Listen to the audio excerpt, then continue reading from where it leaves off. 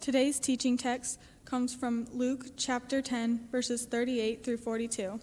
This can be found on page 958. As Jesus and his disciples were on their way, he came to a village where a woman named Martha opened her home to him.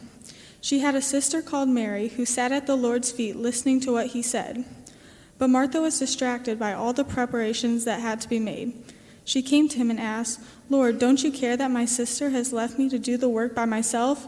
Tell her to help me." "Martha, Martha," the Lord answered, "you are worried and upset about many things, but few are needed, or indeed only one. Mary has chosen what is better, and it will not be taken away from her." The word of the Lord.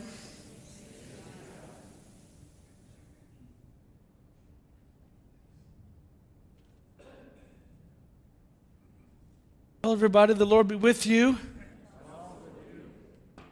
name is Troy. Happy to be one of our pastors here. A couple of things before I jump into talking a little bit more about that text.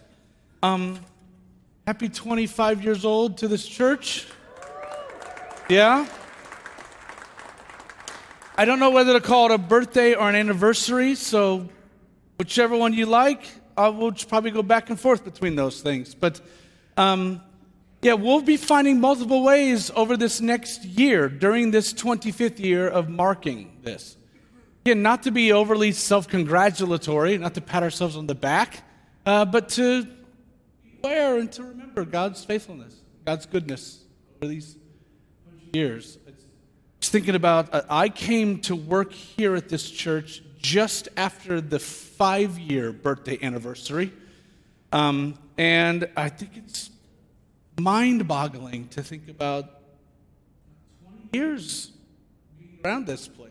And I'm eager for us to both remember, but also to pray in anticipation and in yearning and longing for what might still be in front of us. What might that look like? So keep your eyes and ears open. We'll do a couple of different things over this next 25th year. And then I just wanted to remind us, Lent does begin in a couple days. In addition to Valentine's Day, this coming Wednesday is Ash Wednesday. Make your tough choices now. We'll be gathering twice on Ash Wednesday, once in the morning here, once at lunchtime in Grand Rapids at the beautiful chapel there at ECC. Hope that you will join us to literally mark and be marked by the beginning of this season. And then starting next Sunday, we'll jump into a new series on Sundays. Obviously, next Sunday is Sunday. And it's going to be called Let Us Pray. And we're going to take 6 weeks to investigate prayers in the Bible and to ask that God would teach us to pray. God would make us to be more of a faithful.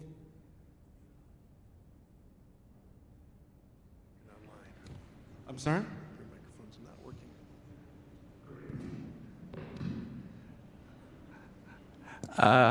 That is not working on the internet, and so I'm going to use this one instead. I saw a bunch of people go, "Oh yeah, that makes sense."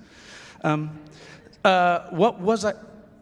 Next Sunday, we'll start a new teaching series, and we're going to give ourselves faithfully as we can over 6 weeks to both learn about, but I'm not just interested in us gaining information about prayer. That doesn't sound very compelling to me. I want us to continue to be shaped into people who pray. And so that's going to be our efforts over that course of 6 Sundays. So join us for that. This week, that means that this is the last Sunday in a series that we started way back in October, middle of October, this Faithfully Curious series, where we've been trying to allow the Bible to ask us questions. Ask us questions. How can we look at some of these evergreen, faithfully curious questions and submit to them? There have been all kinds of questions, as it happens in every single series. There's content that we never could get to. I want to give you a small glimpse. These are some of the questions I was kicking around for this week that are going to have to show up some other time. I love this question that the people ask Moses: why did we ever leave Egypt? Why didn't we just stay back there? I like that question. I like when God asks Job, where were you when I did all of this stuff? I think it's a great question. I love the question that the angel of the Lord asks to Hagar, where have you come from and where are you going? And then there are these great rhetorical questions that Jesus asks people throughout his ministry. How long shall I put up with you? That would have been a good one. Are you still sleeping and resting? And some of us say, I wish, right? And then, why are you bothering this woman? I feel like there was a lot of possibilities with that question that will have to also be saved. Instead, today we're going to do this question out of Luke chapter 10. It's a question that I have to admit that I kind of whisper and pray so often in my own life. In the spirit of Denise's teaching last week, if you were here, she gave a really helpful mnemonic device to try to remember last week's question. Here's this week's question. Hope this is helpful for you. Mnemonically, that probably helps you, right? Remember what it is, right? Lord, don't you care that my sister has left me to do the work by myself? What a question. An evergreen, faithfully curious question that I think helps this church, our church, to seriously consider how it is that we give ourselves to our mission and vision. That's the way I want to think about this particular question. How does this challenge our church to think seriously about the way we give ourselves to our mission and vision?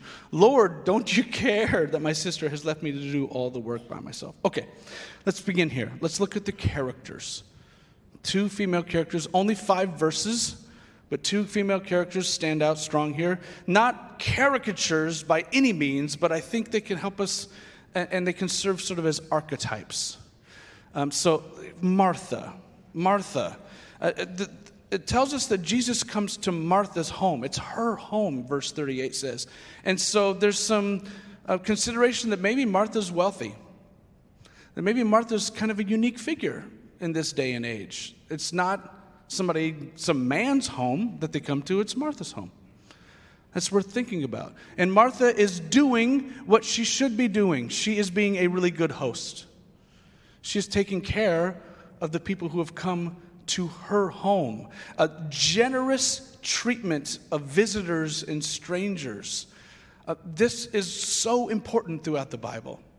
First century Palestine, this is so incredibly important. Martha is fulfilling her cultural expectation. You might say it is her duty. She's fulfilling an expectation here. She's doing good work. And not only that, but you guys, Martha wants some help. She wants some help. Is that so unreasonable, by the way? To want somebody to join in on the work? My Enneagram 1 responsibility drive is going to come out strong throughout this, by the way. She just wants a little bit of help. Can somebody join me in this work? Okay, and then we see Mary. Mary is pictured, in the very little bit that we get over here, she's pictured behaving like a disciple. She's sitting at the feet of Jesus, it says to us, listening to his words. And this is pretty uncommon for most people to do, but really, really uncommon for a woman. It's very, very unusual that a woman would be behaving like this. She, unlike Martha, she's upending expectations. She's poking around at some of the cultural conventions here. Now, when we look at this story, often, and I would say too often, what happens, we look at these couple of characters, we look at Martha and we look at Mary, and we come to sort of this generic takeaway. And the generic takeaway is this. Friends, don't be a Martha. Have you heard this? Don't be Martha. Right? I see that hand. Thank you. Another Enneagram 1 with a responsibility drive. Don't be a Martha. That's the kind of takeaway that we typically get out of this. Leave your dishes, right? Leave mowing the grass. Leave balancing the checkbook. Leave doing your homework. Leave all of that stuff aside. Don't be a Martha. Choose the thing that is better. So the summary is, be a Mary, don't be a Martha. That's so often the takeaway. And I got to tell you, I think that takeaway is crummy. I think that takeaway is overly simplistic. I don't think that takeaway is a good one out of this text. Here's my punchline for the whole thing. I think choosing between Martha and Mary is a false choice. I think it's a false choice. I think choosing to be one or the other of these sisters is an oversimplification. I think that we are to be at one and the same time Mary and Martha. We are to be both. I would say it this way: healthy discipleship will always include both contemplation and action. Healthy discipleship will always include both contemplation and action. These two women, I mentioned before, they could be seen as archetypes. They could be seen as images, pictures of these couple of ways of being, of contemplation and of action. Martha, who is opening up her home. Martha, who is serving her guests. Martha, who is ultimately serving Jesus. A picture of the life of action. And then Mary, who is sitting at the feet of Jesus. Mary, who is attending to the words of Jesus. A picture of the life of contemplation. Don't get too hung up on the language of contemplation. If it's helpful for you, and I find this helpful. The root word of contemplation in Latin, it's these two little words, contemplare, with temple. I think it's an interesting way of thinking about contemplation. It's to live in the temple, to live in the presence, to live underneath its canopy is the way that one translator describes this. It's wanting to be constantly in the temple, in the presence. So we're not called to be Mary and avoid being Martha. We're not called to be Martha and avoid being Mary. We are called to be both of these, to be contemplatives in action and to be activists in contemplation. It's both. It's both. St. Ambrose, in the 4th century, he had this to say. He said, virtue does not have a single form. So in the example of Martha and Mary, there is added the busy devotion of the one and the pious attention of the other to the very word of God. We have it right here. We're not having to choose between one or the other, that it's to be both. To choose one instead of the other creates a false dichotomy. That we are called, I would say it this way, we are called to love God and to love neighbor. You've heard this probably, right? My friend Michael Gulker, he says that this is the North Star of being a Christ follower, to love God and to love neighbor. Think about our church's vision statement, made up of 2 parts. To be a Jesus people for the sake of the world. Doesn't that look a lot like God and neighbor? I want you to know this, that Mars Hill Bible Church's encouragement to you is not to choose which one of these you like best. We're not inviting you, encouraging you to choose which one of these fits your disposition the best, which one of you is most suited to your comfort level, which one of these is most like your current desire. The call and encouragement of Mars Hill Bible Church is that your healthy discipleship will always include both. I really like the plain spokenness. This theologian Susan Muto, she says this: I must never separate Mary, who rested at the feet of Jesus, from Martha working busily in the kitchen. I must never separate them. Friends, it is to always be God and neighbor. Always Martha and Mary. It is always to be contemplation and action. We need both as faithful followers of Jesus. And yet, and please don't miss this, and yet, the order is crucial. The order is crucial. Our action, our doing flows from our being. It's crucial that we prioritize Mary's impulse to sit at the feet of Jesus, to prioritize that impulse and to recognize that it is out of our abiding in God's presence that we are empowered and that we are sent into faithful and obedient action. The order is crucial. And we have stressed this numerous times over the 25 years of our life. I want to further emphasize this. I just want to highlight two wise guides, two wise perspectives that I think these are from folks who also believe that the order is really important, that the order of contemplation, feeding, action is vital and crucial for us. First, a guy named Thomas Merton. He was an American monk. He wrote all sorts of books. In 1971, a book of his came out called Contemplation in a World of Action.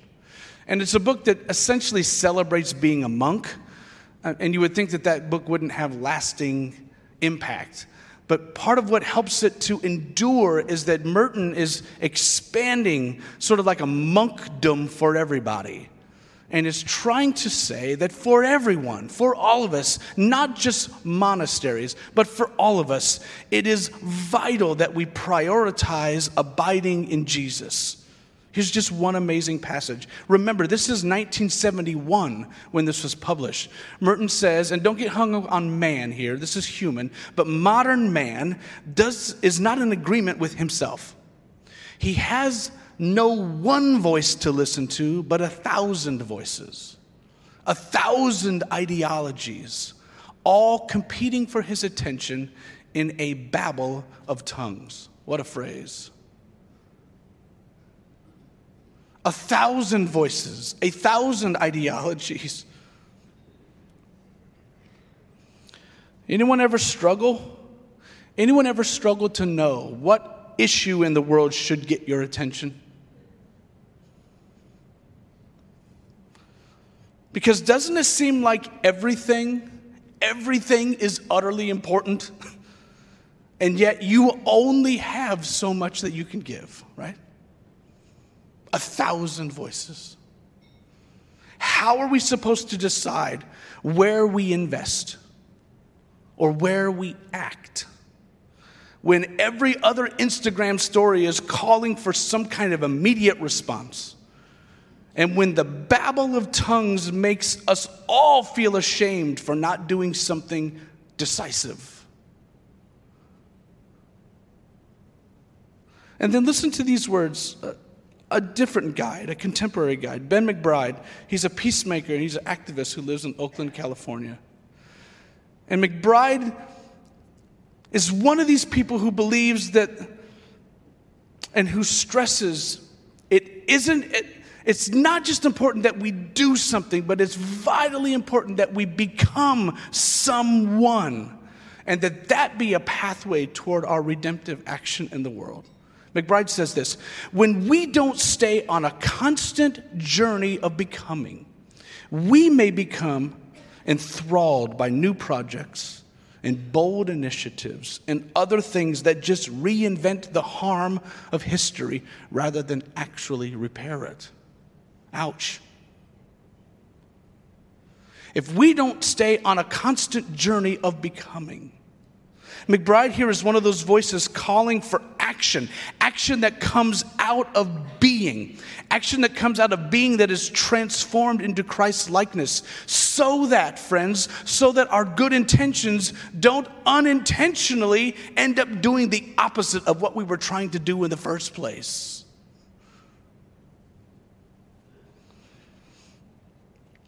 I know this potentially makes some of us uncomfortable, but I think we need to take literally and we need to take seriously Jesus' words in John 15.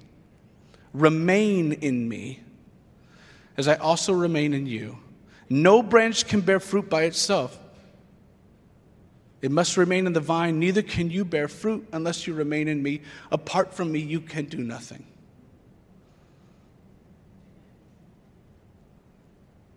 getting the order right, prioritizing being at the feet of Jesus. This challenges all of our illusions of self-sufficiency. Getting the order right reminds us that we need wisdom beyond our own wisdom to guide us. That we need power beyond our own power so that we might see in our meaningful action new fruit brought to bear in our world. I'm really struck that Martha, while she is doing good work, while she is doing the work she's supposed to be doing, is still distracted and worried and upset. Still distracted and worried and upset. In fact, I think Martha is missing out on the very presence of Jesus even while she is serving him. Missing out on the very presence of Jesus while she is serving him. And so I want us to be a people, a Jesus people formed by Jesus, a Jesus people formed to be like Jesus. And then out of that ongoing transformation, we would submit ourselves to the guidance and to the power of the Holy Spirit for the sake of the world, that we would get the order right. And so here's what I want to do. I want to close with a final acknowledgement and then some invitations. I want to acknowledge that we all have a leaning toward one of these examples, that we all have a leaning towards one of these sisters. Some of us are more naturally Martha-like, and some of us are more naturally Mary-like. Some of us are more naturally drawn to abiding and to resting at the feet of Jesus, and some of us are more naturally drawn to creative and redemptive action in the world. And I'm so grateful, and I'm humbled by the way that God so generously, with variety, gifts the church, gifts this church. It's amazing that we have such a range of people. Now, my encouragement is this. My encouragement is that you give some attention to the other M. That maybe during this season of Lent, it's a chance for you to emphasize the sister that you aren't as naturally drawn to embody.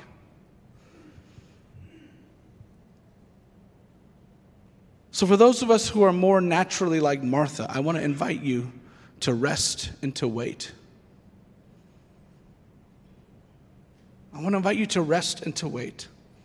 To give some concentrated effort to sitting at the feet of Jesus. To give some concentrated effort to listening to what he says. To give some concentrated effort and seek to remain connected to the vine. Here's my encouragement. I want to encourage you to experience the apparent uselessness, the apparent unproductiveness, the apparent inactivity of simply sitting at the feet of Jesus and listening to him. And Merton was talking about being a monk, but I think this is probably good for all of us to reconcile and to say that we should quietly affirm that there is something more important than just getting things done. I encourage you to experience that. How many of you are a fan of avant-garde music? Same. Yeah, me too. Me too. If you were to be a fan of avant-garde music, you would know that this past week was kind of a big thing. Something really significant happened this past week. Particularly significant in a little town in Germany, in Halberstadt. There's a church there in Halberstadt that is hosting the performance of a composition by the composer John Cage. John Cage in 1987 wrote a piece for the organ called As Slow as Possible. Yeah, as slow as possible. And he didn't have very many instructions, but his hope was that the piece would never be played the same way twice. He gave no established tempo for the piece, but he did establish how long the notes should last and the chords should ring in relationship to one another. So, this little church in Germany, with a very specially built organ in Germany, began performing this piece by John Cage in September of 2001. And it's due to end in September 2640.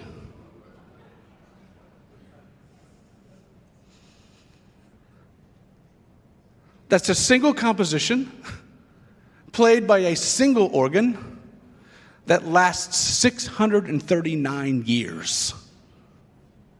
Yeah. And this past week, February 5, 2024, a new note got added. That's the big deal.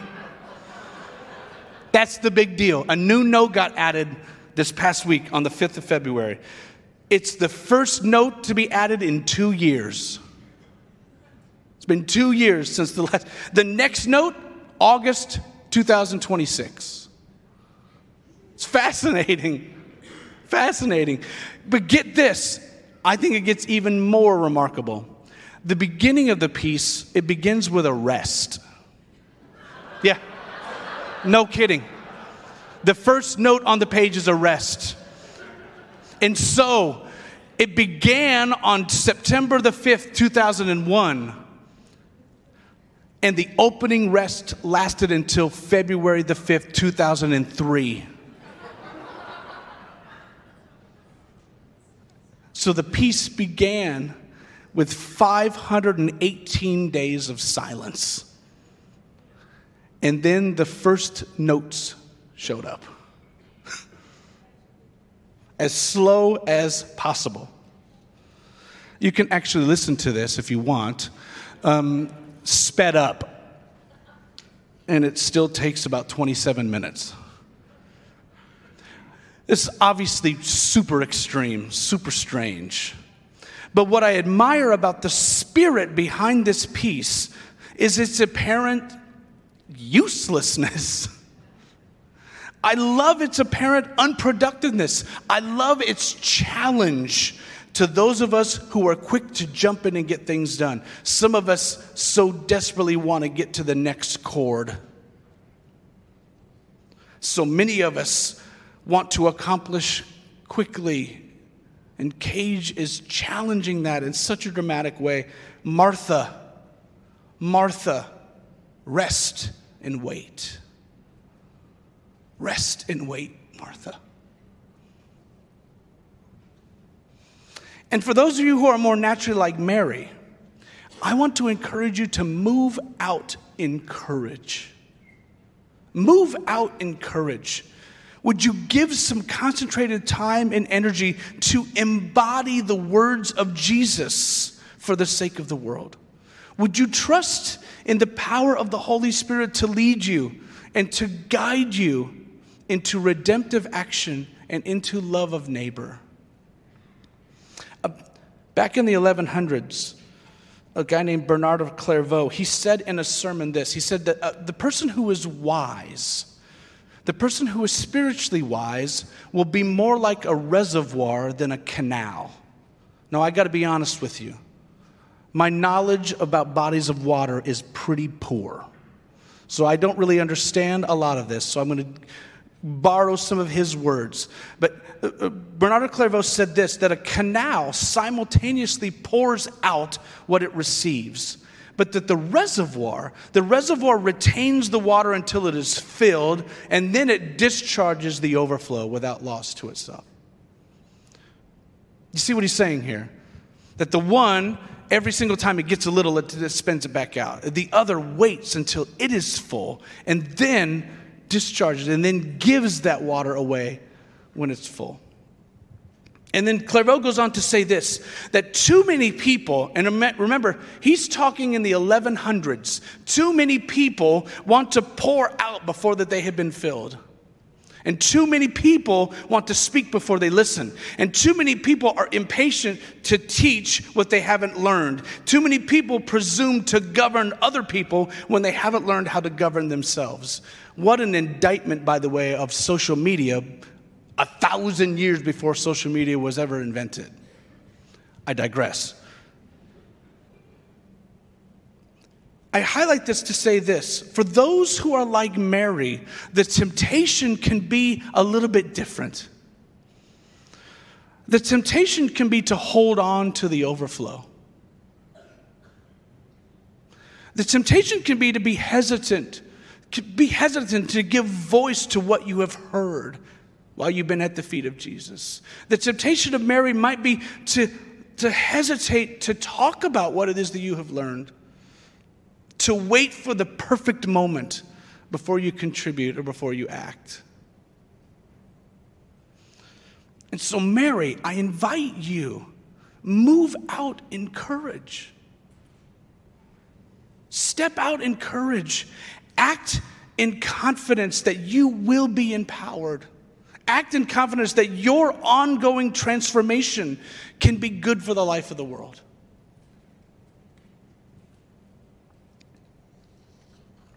I think it's really significant that this story of Jesus coming into the home of Mary and Martha, this story comes between two other massively significant stories.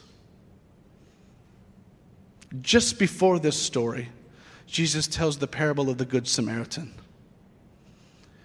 And right after this, he teaches the disciples the words to the Lord's Prayer.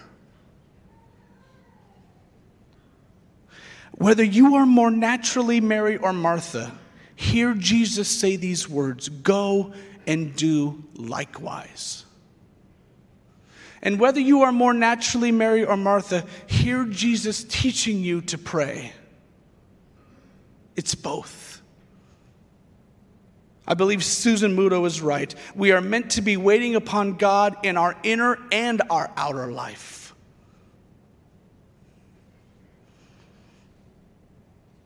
One thing is needed, Jesus says. And I would turn it and say one person is needed. In our contemplation, Jesus. In our action, Jesus. As we sang this morning, at the center of it all, one person needed. Jesus, who is the host wherever he is. It's fascinating to me that Martha is working so hard to host Jesus, and whenever he shows up anywhere, he is actually the host. And though we might intend to be serving him through our actions in the world, and though we might intend to be serving him through our devotion and our contemplation, Jesus is always serving and always giving to us. And this is made so evident when we come to this table. To this table where all of our need is met by his overflow. So friends, I say to you, the Lord be with you. Lift up your hearts. And let us give thanks to the Lord our God. And so in a spirit of thanksgiving, let's pray together. How right and how good and how joyful a thing it is at all times and in all places to give thanks to you, God Almighty, the creator of heaven and earth. And so we join our voices with angels, with archangels, with the entire company of heaven who are forever surrounding your throne, singing this hymn to proclaim the glory of your name. Holy, holy, holy Lord, God of power and might, heaven and earth are full of your glory. Hosanna in the highest. Blessed is the one who comes in the name of the Lord. Hosanna in the highest. And so would you, Holy Spirit, right now, meet us? Would you meet us in our impulses to do? Would you meet us in our hesitations to do? Would you meet us in our uncertainty of how to be? Would you meet us in our desperation to be with you? And would you feed us so that we might love you and love our neighbor more faithfully and more like Jesus? And we ask all of these things in his name. And amen. On the night he was betrayed, Jesus took bread and he broke it and he gave it to his disciples and he said that this is my body broken for you. So take it and eat it.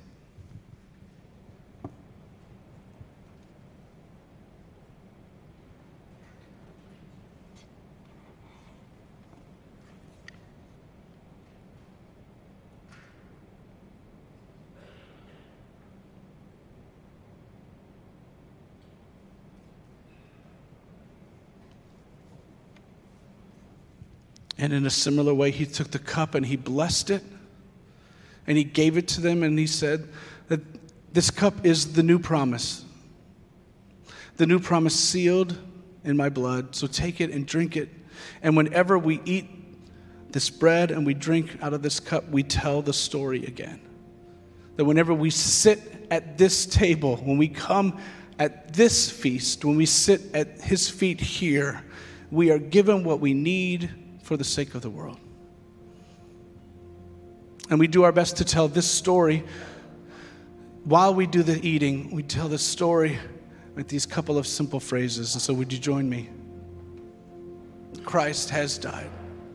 Christ is risen. And Christ will come again. So we invite you to come and to be fed. There are tables in these 4 spots. There'll be students here to serve here, all allergen-free elements. There'll be people who are prepared and ready to pray. See, John is here. We'll sing some. You can pray. You can write a prayer and place that into the prayer walls. Know that our staff will pray for you. But let's come and let's be at the feet so that we might be sent for the sake of the world. So come, please. All things are now ready. Receive who you are, the body of Christ.